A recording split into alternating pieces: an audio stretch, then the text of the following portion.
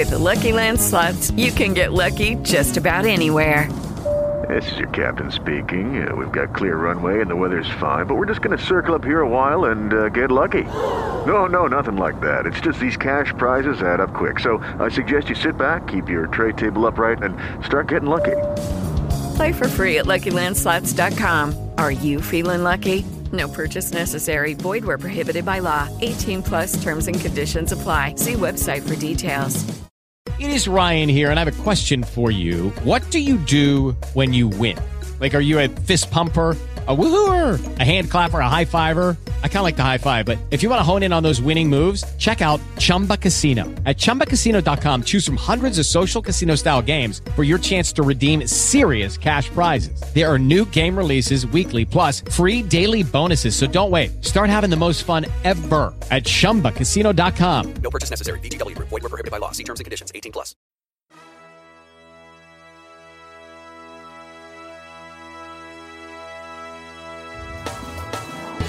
Good afternoon. You're listening to Gambling with an Edge.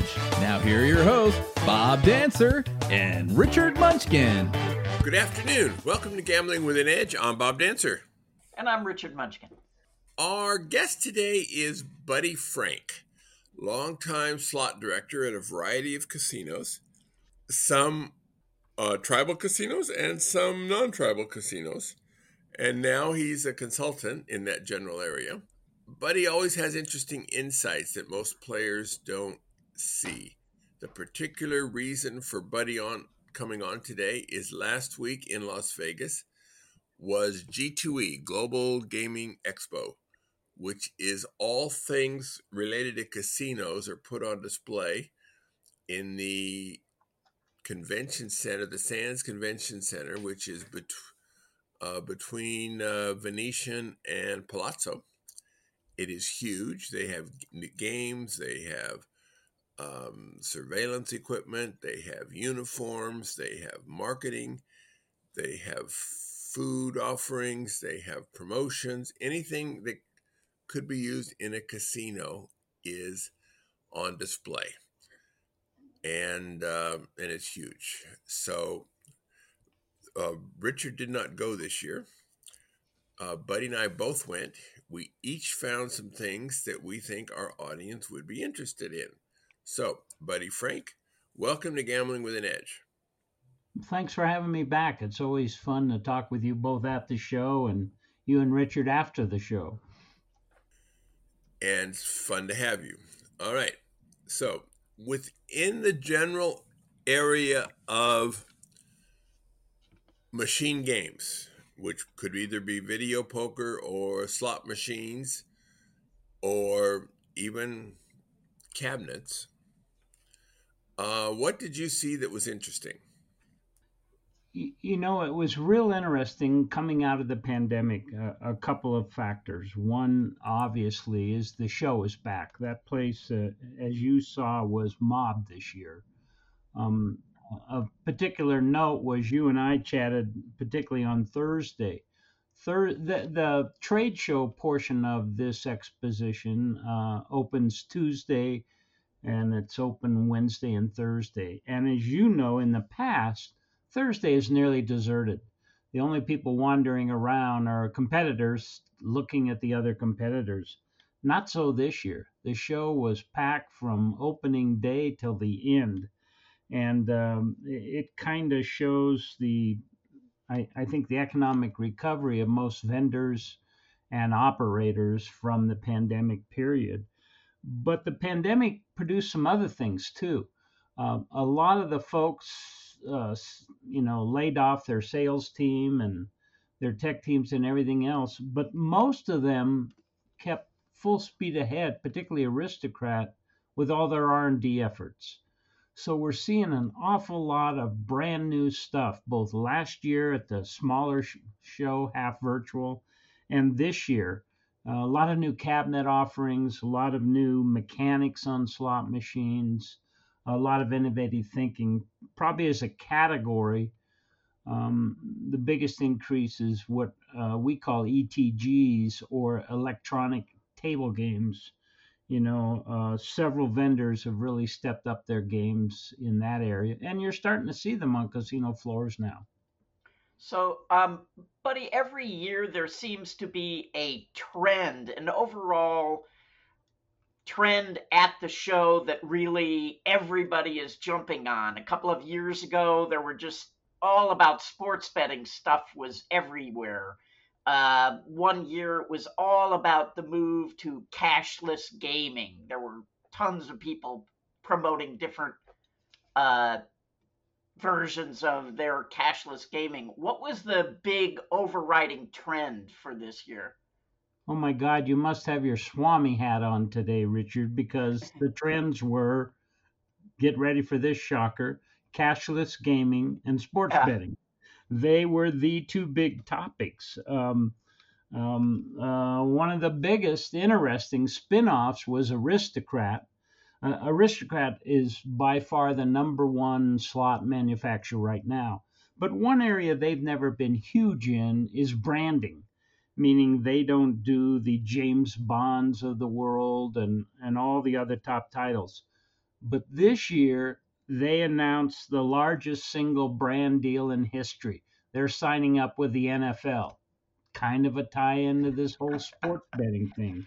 Um, Boy, that NFL who hated gambling for so many decades suddenly just loves it, don't they? Oh, the NFL is just born again sports betting fans now after all those years of saying we were evil and couldn't even be associated, couldn't even put a logo anywhere in the stadium of a casino. And now here they are full blown partners. But they signed a massive deal. No one's saying how big the dollars are, but it had to be huge, and it covers both the teams and the players. So you can imagine how many separate little contracts they have to do. Now, Wow. this whole thing they debuted at the show in a little secret booth, strangely shaped like a giant NFL helmet.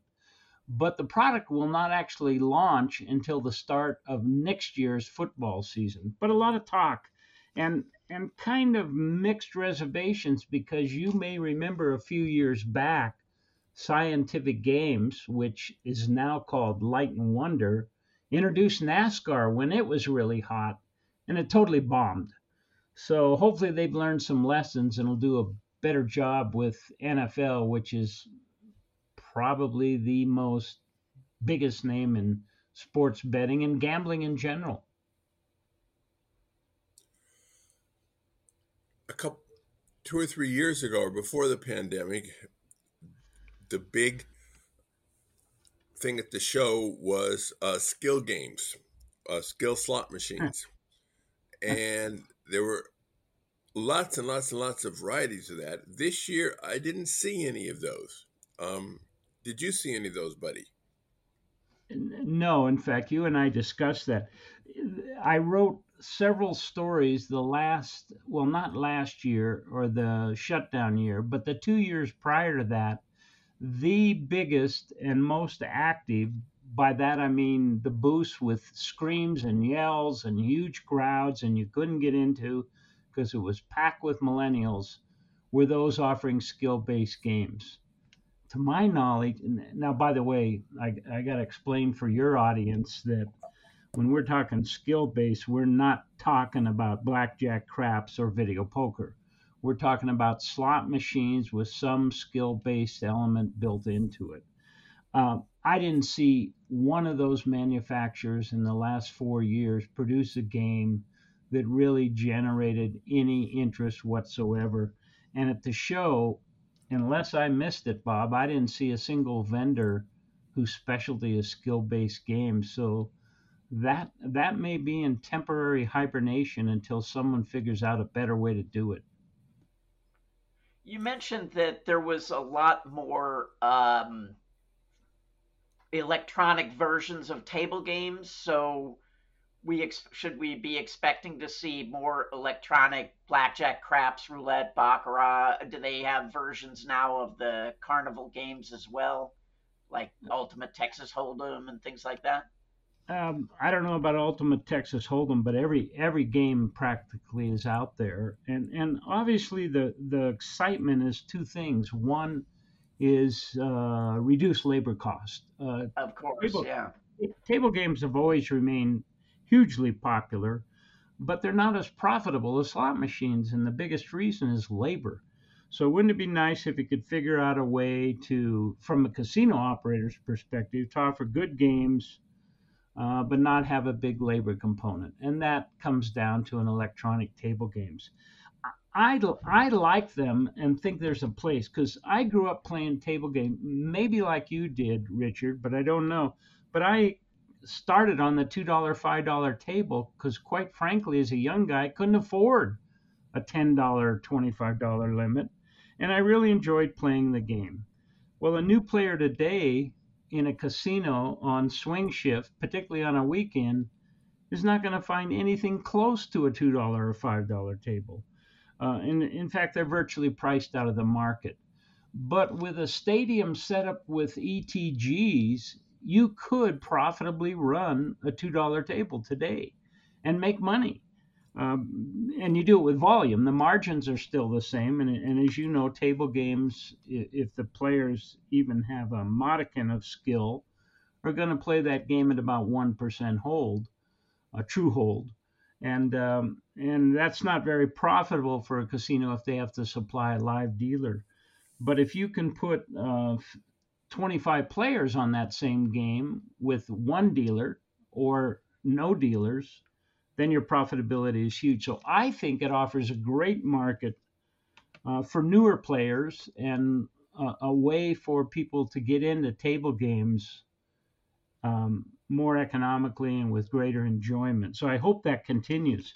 Now, a year and a half ago, we saw the introduction of a full electronic craps game, which I really liked. It was from Aruze, but it suffered from some operator problems. It got cheated a lot by people doing some things like they would distract the dealer, run around, enter the results of the game, cash out their bets, and run away. And things like that, or the dealer wouldn't carefully watch the outcome of the dice. They would move those, and then the dealer would enter it wrongly. It was actually a matter of training, if anything. Well, they've reintroduced that game now and are using some electronics to monitor the dice outcome. So we'll have to see how that goes. Because this is just to be clear to the audience. This is an electronic game in that it keeps track of everybody's bets. You bet electronically, but you do actually roll or throw the dice, and there is a dealer there. Exactly. And I don't know if you know, but from the operator's point of view, the crap dealer is a difficult proposition. One is generally they don't make as many tips as a blackjack dealer, but they need to be much higher skill level because guess what? You got to know math. Imagine that. These bets is tough. So therefore, you've got to find better people and pay them less via the tip route than other dealers. So it was always a problem getting good, qualified craps crew to work the table. ETG seemed to offer the prospect that you could take a non-craps player, a non-craps enthusiast, put him on that game and operate it just fine. Well, the Aruze example shows that the dealer has to be a little bit sophisticated, not necessarily in math, but they got to watch the game a little bit more carefully than they did. One thing about this, I'm sorry, go ahead, Bob.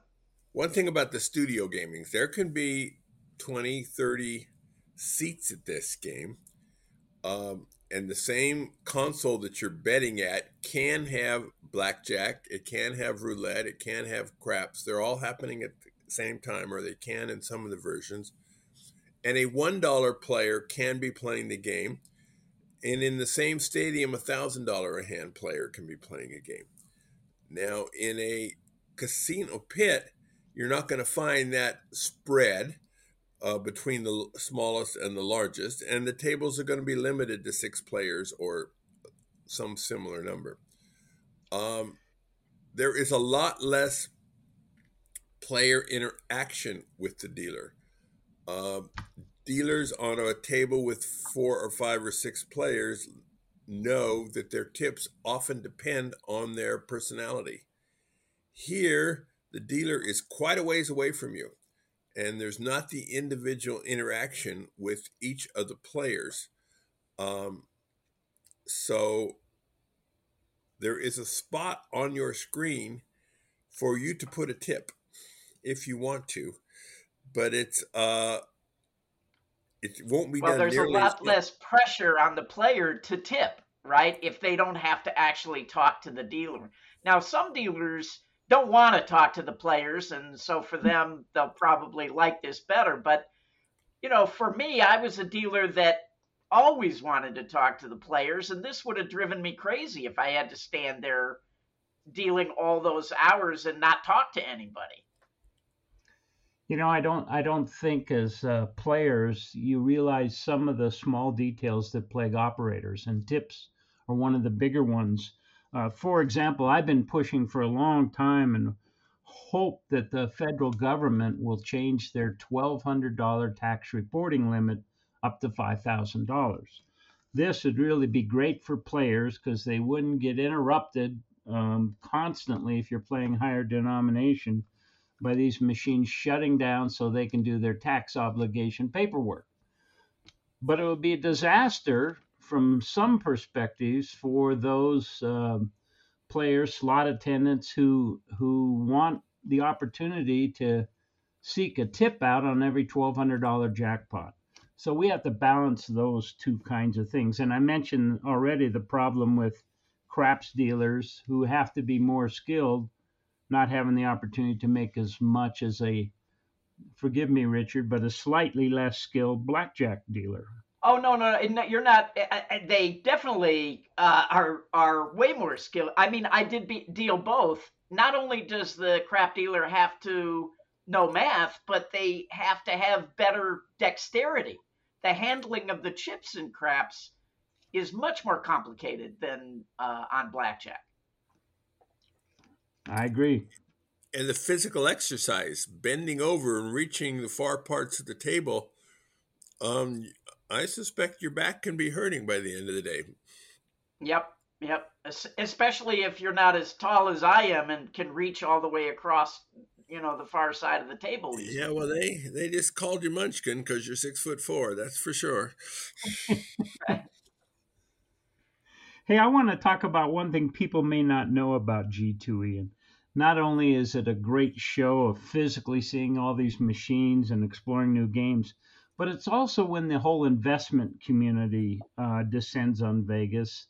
All these guys who are in the other gambling business known as the stock market come to Las Vegas and do their research. And there's some troubling trends to me, some of which you can see on your floor. One, during the pandemic, we got a great lab theoretical exercise of shutting down slot machines. Now, what do I mean by that? No rational person would shut down a whole bunch of slot machines to test the theory. That theory being that maybe fewer good machines would be superior to having a whole bunch of weak machines. But the pandemic forced that. People had to reduce their counts because of spread, because of infection control. And so they threw away some of the weaker games and kept the stronger games. Sounds simple. But a lot of operators made more money with fewer machines than ever before. That's kind of a good thing. Some did the opposite, took that same lesson and got rid of weak machines, but added a whole bunch more, quote, good machines. And so that was really positive out of the pandemic. The other thing was the cleanliness standards in casinos are better than they've ever been, which is really refreshing. And we started spreading games out a bit more rounds, 4-panks, tripods, things like that, to give greater separation of players. And I appreciated that. I don't like to be right on top of other players. And lastly, a few casinos restricted smoking and found out it didn't hurt revenues as much as everybody feared. Those are the good things. But the bad things are, and this was really reflected in the comments of the investors, was they found out they could take, quote, marginally profitable products and get rid of them. Entertainment, and two that I really want to discuss are buffets and bingo halls. Everybody knows that bingo halls and buffets are seldom your profit leaders. In fact, they're marginal at best. And everyone that I met when I was on investor calls or listened in, is they were all thrilled that they didn't have to offer these things anymore and could still make good money. I'm horrified by this because, quite honestly, I never saw a buffet or bingo hall that wasn't packed. So quite obviously, even though the profit of those is less than, say, slot machines, which is huge, people love them. But this little trend says that, hey, in the name of increased profitability and higher investor return, we can eliminate things like that. And to me, higher profitability often means worse product. And that's something that really bothers me, is this trend. You know, I used to rail about resort fees and parking fees, but I think the elimination of most properties of bingo hall and buffets is really a bad trend.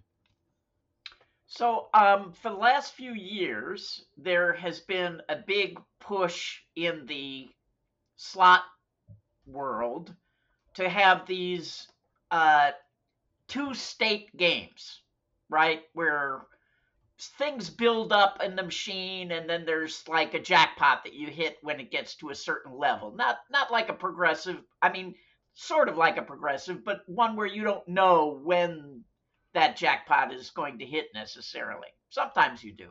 So is that still a big trend? Yes and no.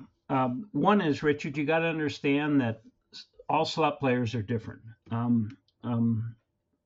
When the early dollar machines came out, you guys both familiar with a slot machine called Blazing Sevens? Yeah. One of the most popular slot machines ever. It's a buy-a-pay introduced by Bally years ago. Well, that machine is very, very volatile. It featured a $1,000 top-end jackpot. But the problem with that game is, if you came into the casino with $600, that machine could suck all $600 and not give you a single thing back. On the other hand, on coin 601, it could spit out $1,000, or it could have spit out $1,000 on your very first coin. It was very, very volatile. Well, that game was a huge, huge success, but only with players who were playing for a return like that, and who appreciated those odds. It was very volatile. Now, a person there just for entertainment value, wanted to spend a couple hours in the casino, would probably hate that game. He would prefer a game like IGT's popular at the same time, Double Diamond, which is what I would call a dribble pay, meaning it gave you a lot of small little rewards, then took it away, then small rewards. So it gave you a lot of seat time and a little bit more entertainment value, where the Blazing Sevens gave you these roller coaster highs and lows of return. Both types of games are still popular today.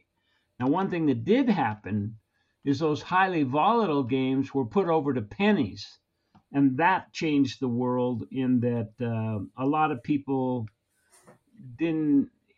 Losing $600 is a lot different than losing $6. So that made the highly volatile games work for people with smaller budgets. So there's a market for both. And you're right, Richard, there's a lot more of those volatile games, but there's also a lot of mid-range games. Years ago on slot machines and video poker machines, the size of the screen was fairly small, similar to a large laptop, a medium-sized laptop computer today. Today, they go for several feet high sometimes. They have curved screens. The graphics is far superior. Many of the slot machines play little movies and have fantastic sound systems when various pay events happening. Now, all these things are expensive to produce, but they are entertainment. They are definitely entertaining. But the net effect is the game they offering has to return less to the player to pay for the equipment, play for these far more expensive machines, graphics and stuff.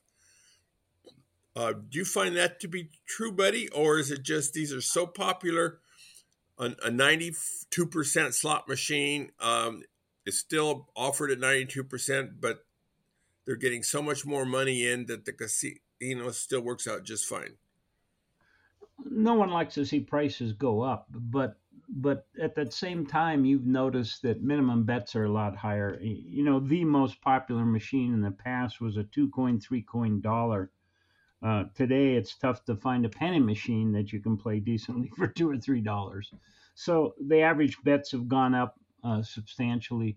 And quite frankly, if a machine's any good at all, Bob, you recover that cost of investment so quickly, it's almost not an issue.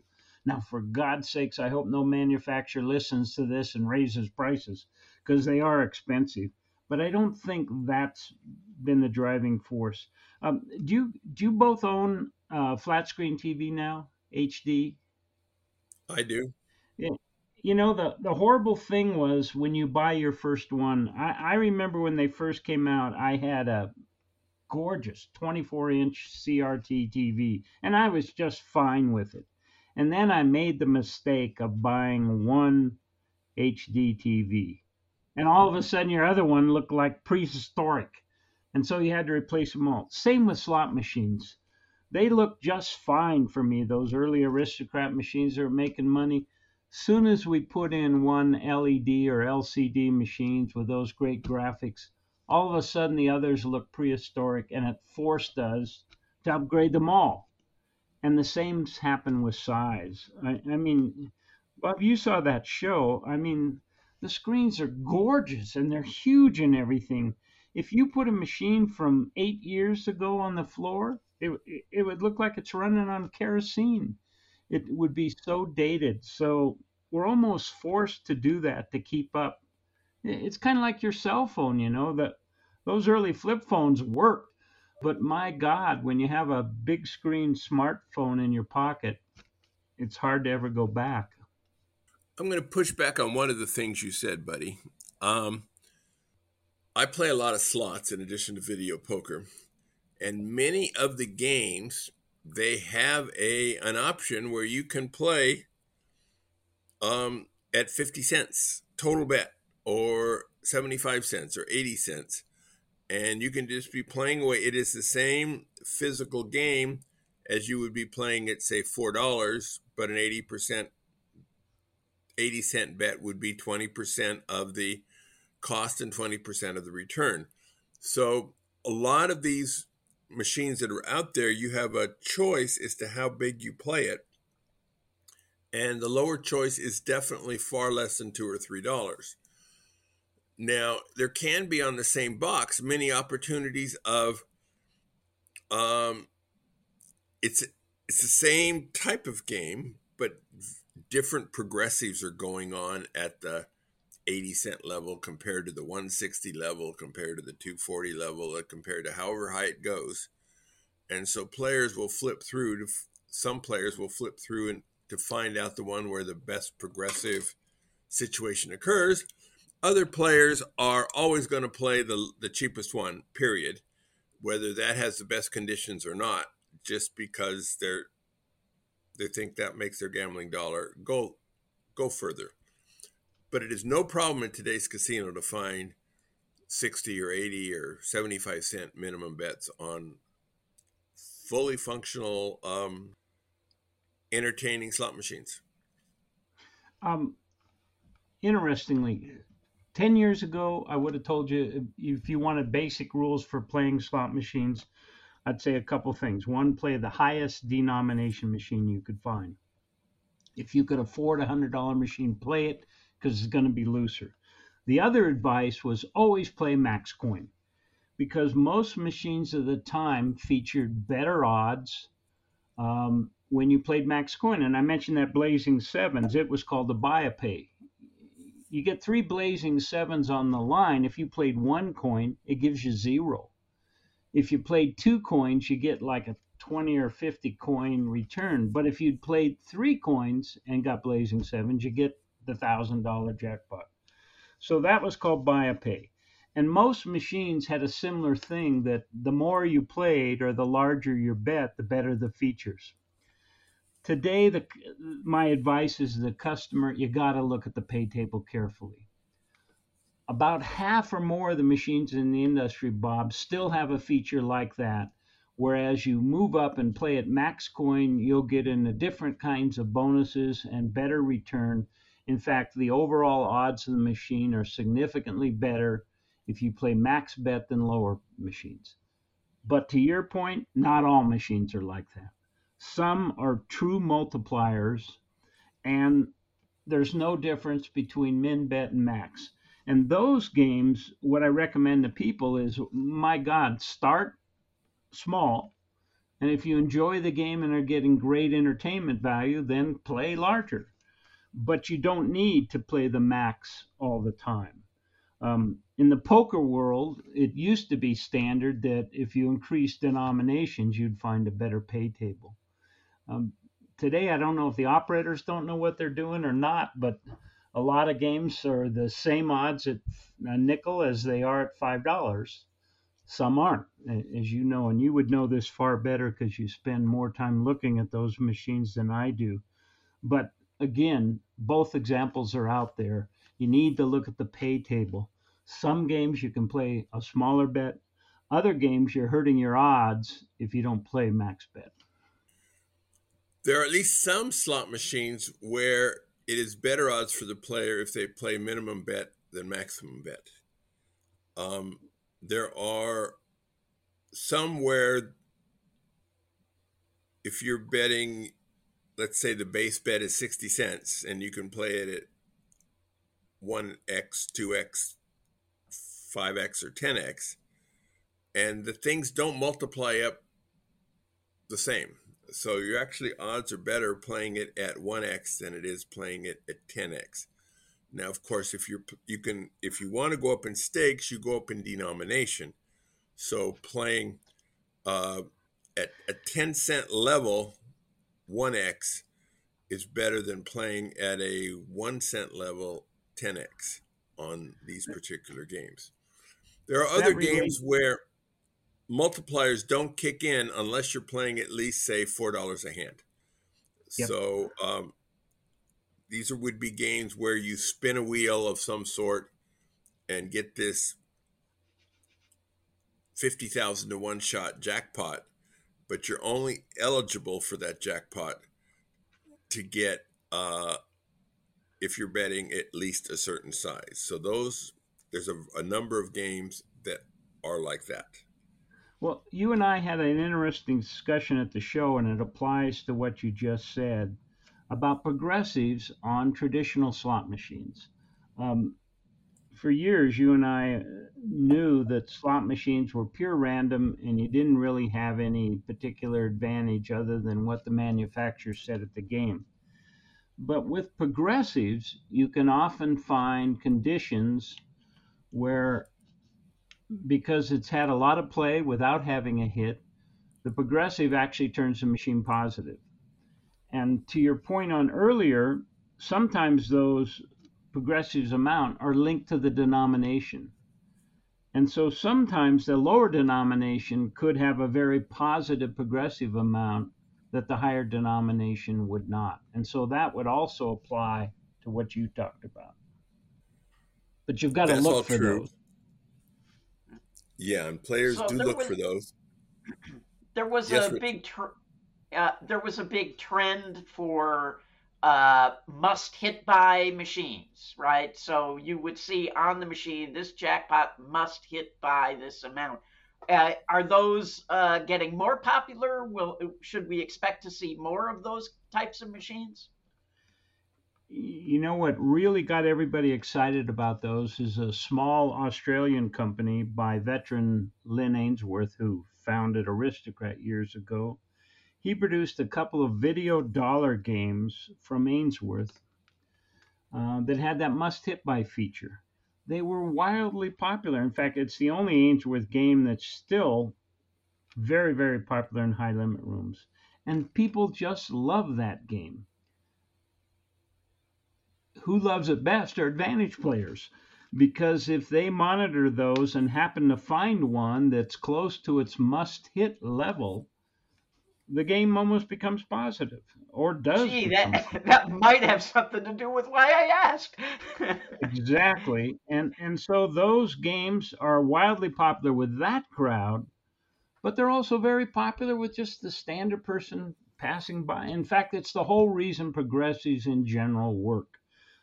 Even players who don't understand the math, if they see a row of games and one says 1100, one says 1153, and another one says 1172, and then there's one that says 1560, they kind of know that one's got a better chance of hitting, even if they're not math whizzes. So, and also a better chance of getting a WTG. Yeah. When it comes to a must hit by, those things are just killer. It's amazing to watch what happens when those things get anywhere close. And that was the whole reason for doing that kind of machine. It's the same as bar pokers. People would shop those progressive meters.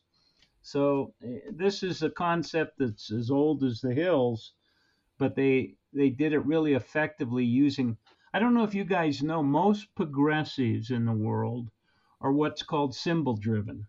And as Bob well knows, you hit a royal flush, you probably hit the large progressive. But the slot world developed a thing called a mystery progressive. And it's not symbol driven.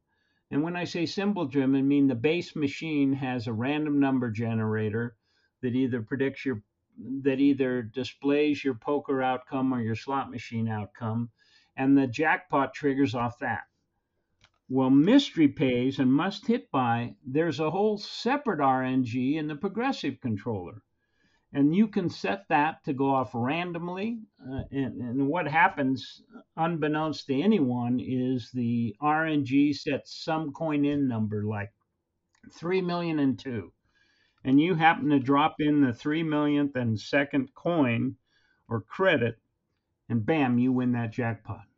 Well, another version of it is must hit by.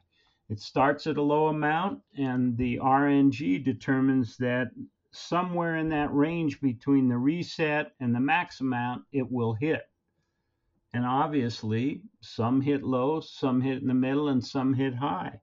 And if you're an advantage player, you're going to look for those ones who haven't hit, because the controller will make it hit.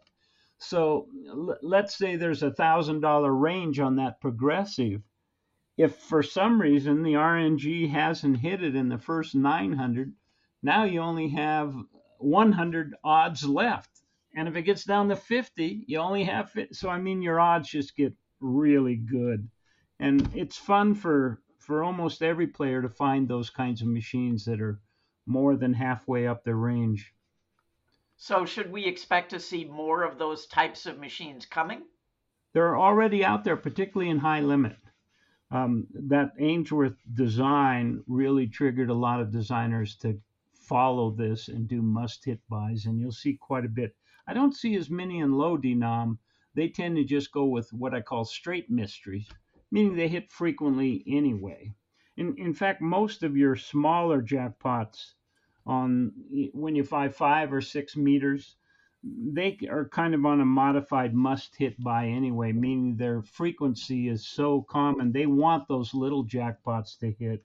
It's a modern form of the dribble pay. All right, we're going to take a brief break for commercials now. When we get back, we're going to at least start by talking about what interesting new video poker games we found at the show. With the Lucky Land Slots, you can get lucky just about anywhere. This is your captain speaking. We've got clear runway and the weather's fine, but we're just going to circle up here a while and get lucky. No, nothing like that. It's just these cash prizes add up quick. So I suggest you sit back, keep your tray table upright, and start getting lucky. Play for free at LuckyLandSlots.com. Are you feeling lucky? No purchase necessary. Void where prohibited by law. 18 plus terms and conditions apply. See website for details. The South Point has more than 10,000 games returning at least 99%. This is more such games than anyone else has.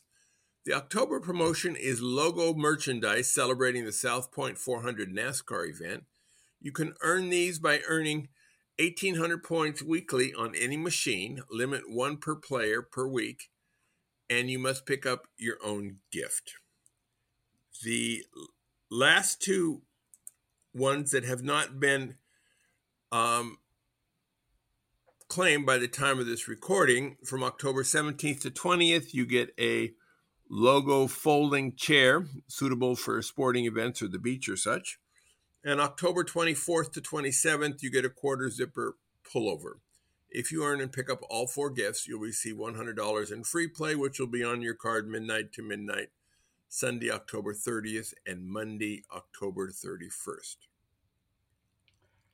If you're serious about card counting, the Blackjack Apprenticeship membership is a great way to learn, train, network, and get the resources you need to succeed. We've had quite a few guests on Gambling with an Edge who exclusively trained and got their start through Blackjack Apprenticeship. Check out their website at blackjackapprenticeship.com. They have member forums, training software, and guides to help you learn. That's blackjackapprenticeship.com, and you will find a link in the show notes. Videopoker.com is the best place to play lots of games. If you sign up for the Gold membership, $8.95 a month or $79.95 a year, this allows you to get correction on most of the games. Game of the Week, Magic Deal Poker. This is a 10 coins per line game where periodically, prior to the deal, you receive 1, 2, or 3 magic cards. These are like wild cards, except they are determined after all the other cards are dealt, and they must take the value of a real card, which means you cannot have 5 of a kind in a game like Double Double Bonus. The frequency of magic deal cards depends on the game. On game where 2 pair receives even money, then the value of 4 of a kinds are low, and you get, the value of 4 of a kinds are high, and you get few magic deal cards. On game where 2 pair pays double money, which is basically jacks are better in bonus poker, but the 4 of a kinds pay much less, you will get significantly more magic deal cards. If you're interested in getting an edge at sports betting, then unabated.com is a great resource for you. Founded by frequent Gambling with an Edge guests, Captain Jack and Rufus Peabody, unabated.com is designed for both new and experienced sports bettors. Their real-time odds screen, tools, and calculators take a lot of guesswork out of trying to quantify your edge. There is also plenty of free education and instruction to help you along your journey to become a sharper sports bettor. You can currently take advantage of a 7-day free trial to decide if the premium membership at unabated.com is right for you. All right, we're back to talking about the gaming show. So I want to talk about 3 new and upcoming video poker games that I saw that are worth talking about. Now, in real life, when I'm choosing a video poker game, I'm looking at the return on the game, the slot club, the mailers, promotions, and comps at a particular casino. Today, none of those factors are being considered because each of these game types that are offered at the show come in a 94% version, a 97%, a 99%, etc. Slot directors can choose which version they have on their floor, and they don't have to have the same return on all of the games. On a jacks or better game in a particular variety, they might have a 99% version, whereas a double-double, they might have a 96% version. And so we won't know any of those things until we actually see them in the casino. With that said, the format of 3 games, new games, caught my eye. They were all at IGT, and 2 are videopoker.com. The first one was fascinating as a games player. It's called Fortune X Video Poker. You pay 10 coins per line, which is double money.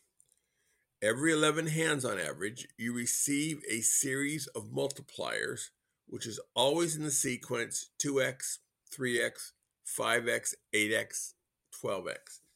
These multipliers are basically on every hand in the game. If you're playing 10 play, well, then you'll get this 8x multiplier on all 10 lines.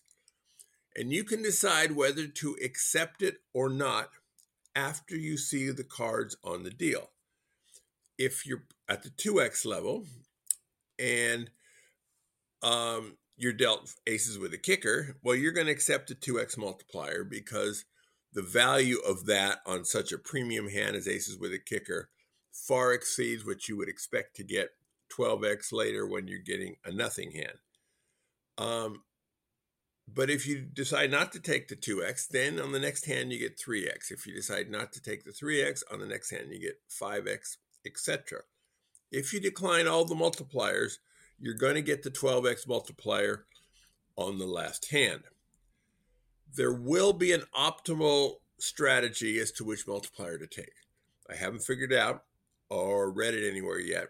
I'm sure the internet will be ablaze with this. You will accept is a dealt full house on the 2x version. Is that a good enough one to take or not?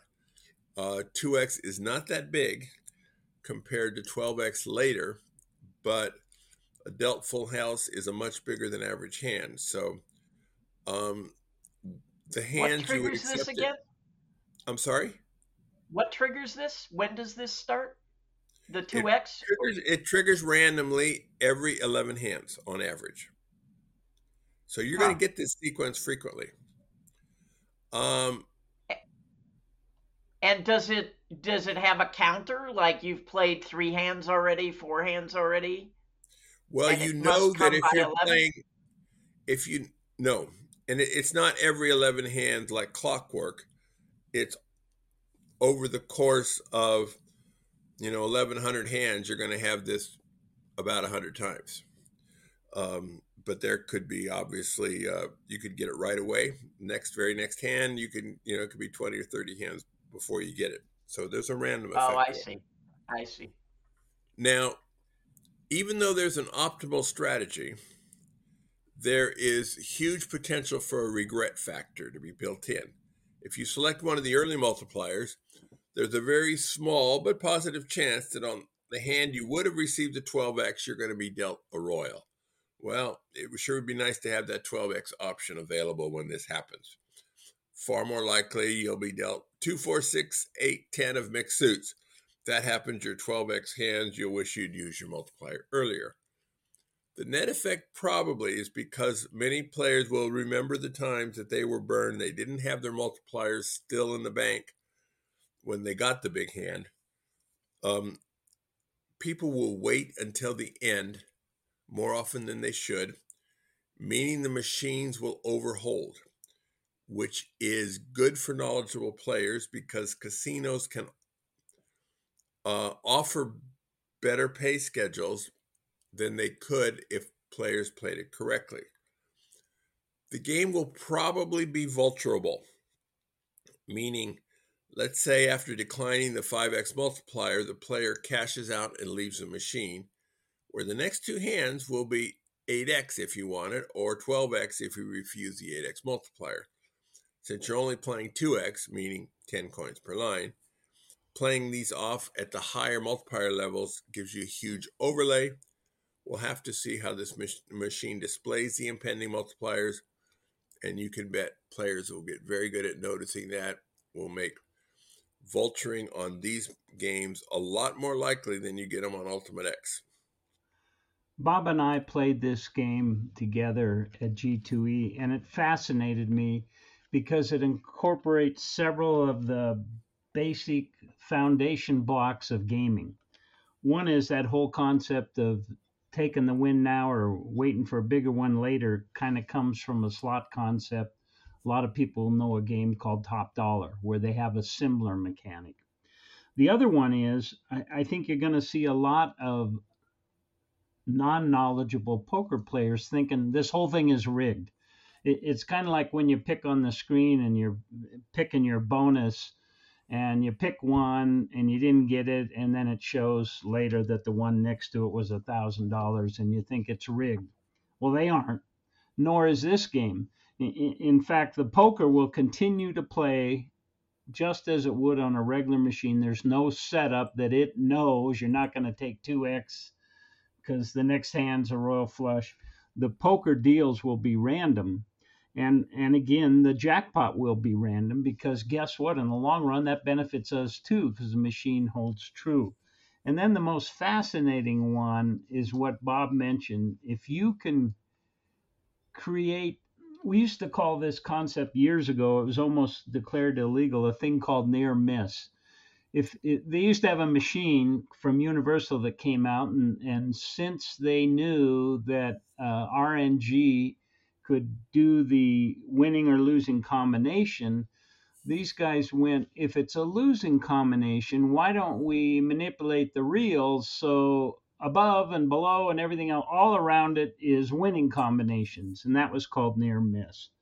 Well, the gaming commissioners didn't like that and outlawed that machine. But with video machines, you can achieve that. And I liken what Bob showed me to near miss, meaning you have this regret factor when you either threw away a good one too early or you took it too early. You know, you could have done better when you see it. And I think that will be a fascinating concept to follow through, Bob. And it should create some interest.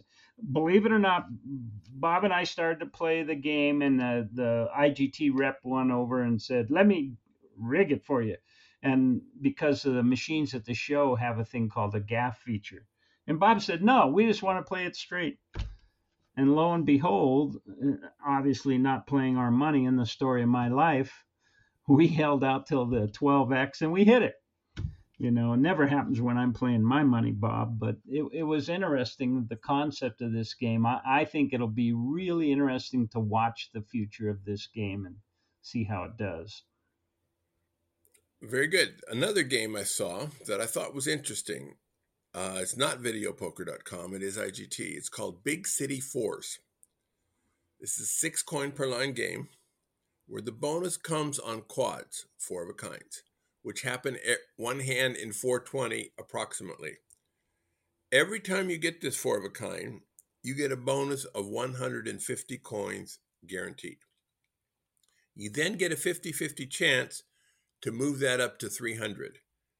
And if you move it up, a 50-50 chance to move it up to 500 and another 50-50 chance to move it up to 800.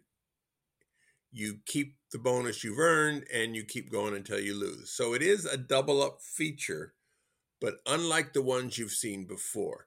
The normal double up features on IGT is they will deal you 5 cards. It will turn over the first one, and you basically have to beat the dealer to double up, and it's 50-50. In this case, you get 3 cards, not ranks. They're all different. Could be 2, 7, and 9. And it shuffles them and displays them kind of 3-card Monte fashion. And you pick the high one. If you pick the high one, then you move on. If you pick the low one, you're out. If you pick the one in the middle, they'll do it all over again. So even though there's 3 cards, it's a 50-50 chance. You either get the high one for a win, low one, you're out. So if you do it, if you get up to the top level, 800, which you're going to get up there, you're going to succeed at the top level, 1 chance in 8 quads. So if we're using the 420 coin frequency for 4 of a kinds, 8 times that is a little over 3,300 hands, which is going to take a while. There's a progressive on it. It is fed by 3 of a kinds that you've gotten.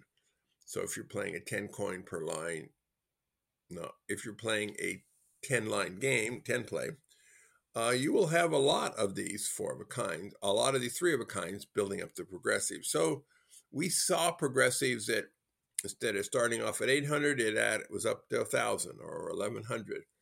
So that will add to the EV,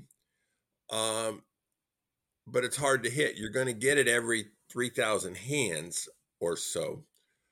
You will collect it. So the strategy is basically normal, a change, but 4 of a kinds are paying a lot more. So if in most video poker games, if you're dealt a pair of kings and a pair of fours and a 5, in most games it's correct to hold 2 pair. Whereas beginner players frequently will just hold the kings. In this game, it will probably be correct to hold the kings because there's such a bonus on 4 of a kind. The last one I'm just going to briefly mention, I don't really have time to explain it because we're running out of time. It is Full House or Better Dream Card. I'm sorry, Full House or Better Wheel Poker. If you get a full house after the play, you get to spin the wheel. If you get higher than a full house, the wheel values are doubled. So this again will require strategic changes because pay schedule categories are boosted by this wheel amount. It will be higher EV to play the wheel version than just the 5-coin version. All right, those are the top 3 games that I saw. Before we get into the recommended section, buddy, did you have any comment on the video poker games? Just quickly, I talked about the elimination of bingo and buffets, and I'm worried that some operators may throw video poker in there as well because, as you know, it's not the highest win per device unit in the casino, even though it is the most played thing. And then 2 other quick comments. In 2019, before the pandemic, you and I were worried about facial recognition cameras being built in the video poker machines. Most manufacturers have dropped that idea, which I think your listeners will love. And I also talked about new analytical programs that evaluated players based on their skill level to reward comps. That software is still out there, but I've yet to see many operators adopt it. So that's also good news for your listeners. Very good. Buddy, it's always a pleasure to have you on the show. You have a different perspective on these games than most of our listeners do, and it's good for us to hear your side of it too.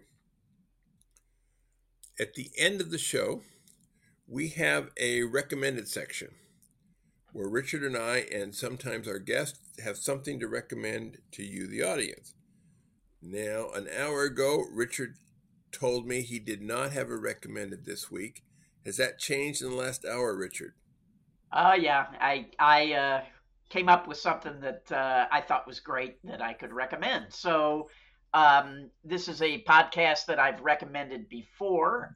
This particular episode, actually, it's a 2-part episode at The Ringer, and the Ringer has a podcast called Gamblers, and they did a 2-part episode where they followed around Rufus Peabody, who's a guest on our show and from Unabated, where he and his brother ran around and got down $2 million worth of action on prop bets on the last Super Bowl.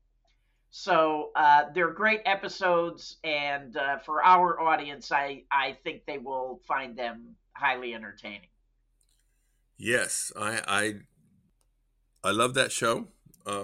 Richard and I have both been on that, guest on it at least twice, and I'll be happy to watch the Rufus show. That should be interesting.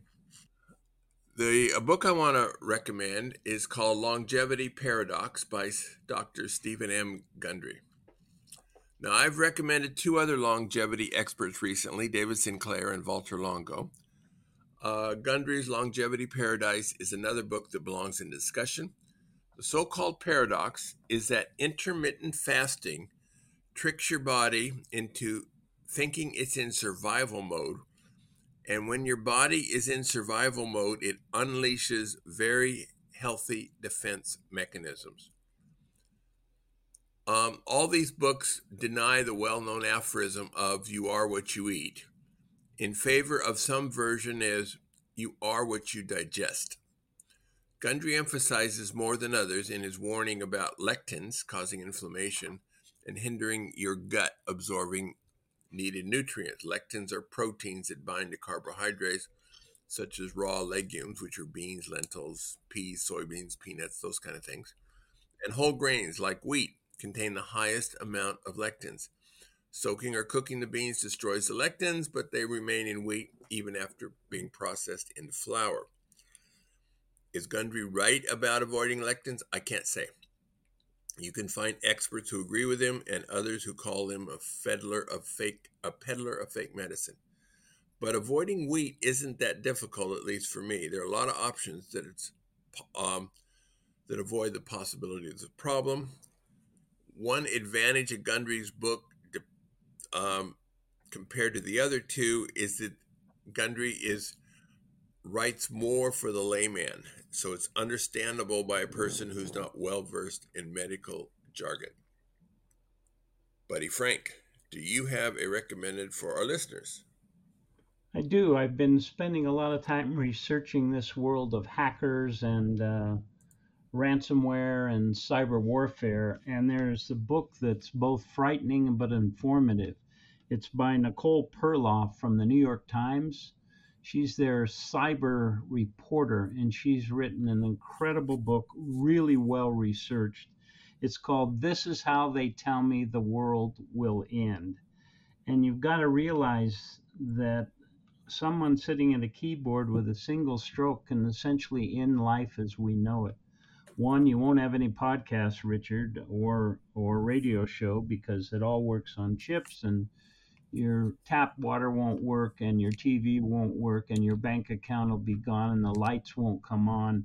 Pretty frightening, and it's real. So you need to read this book.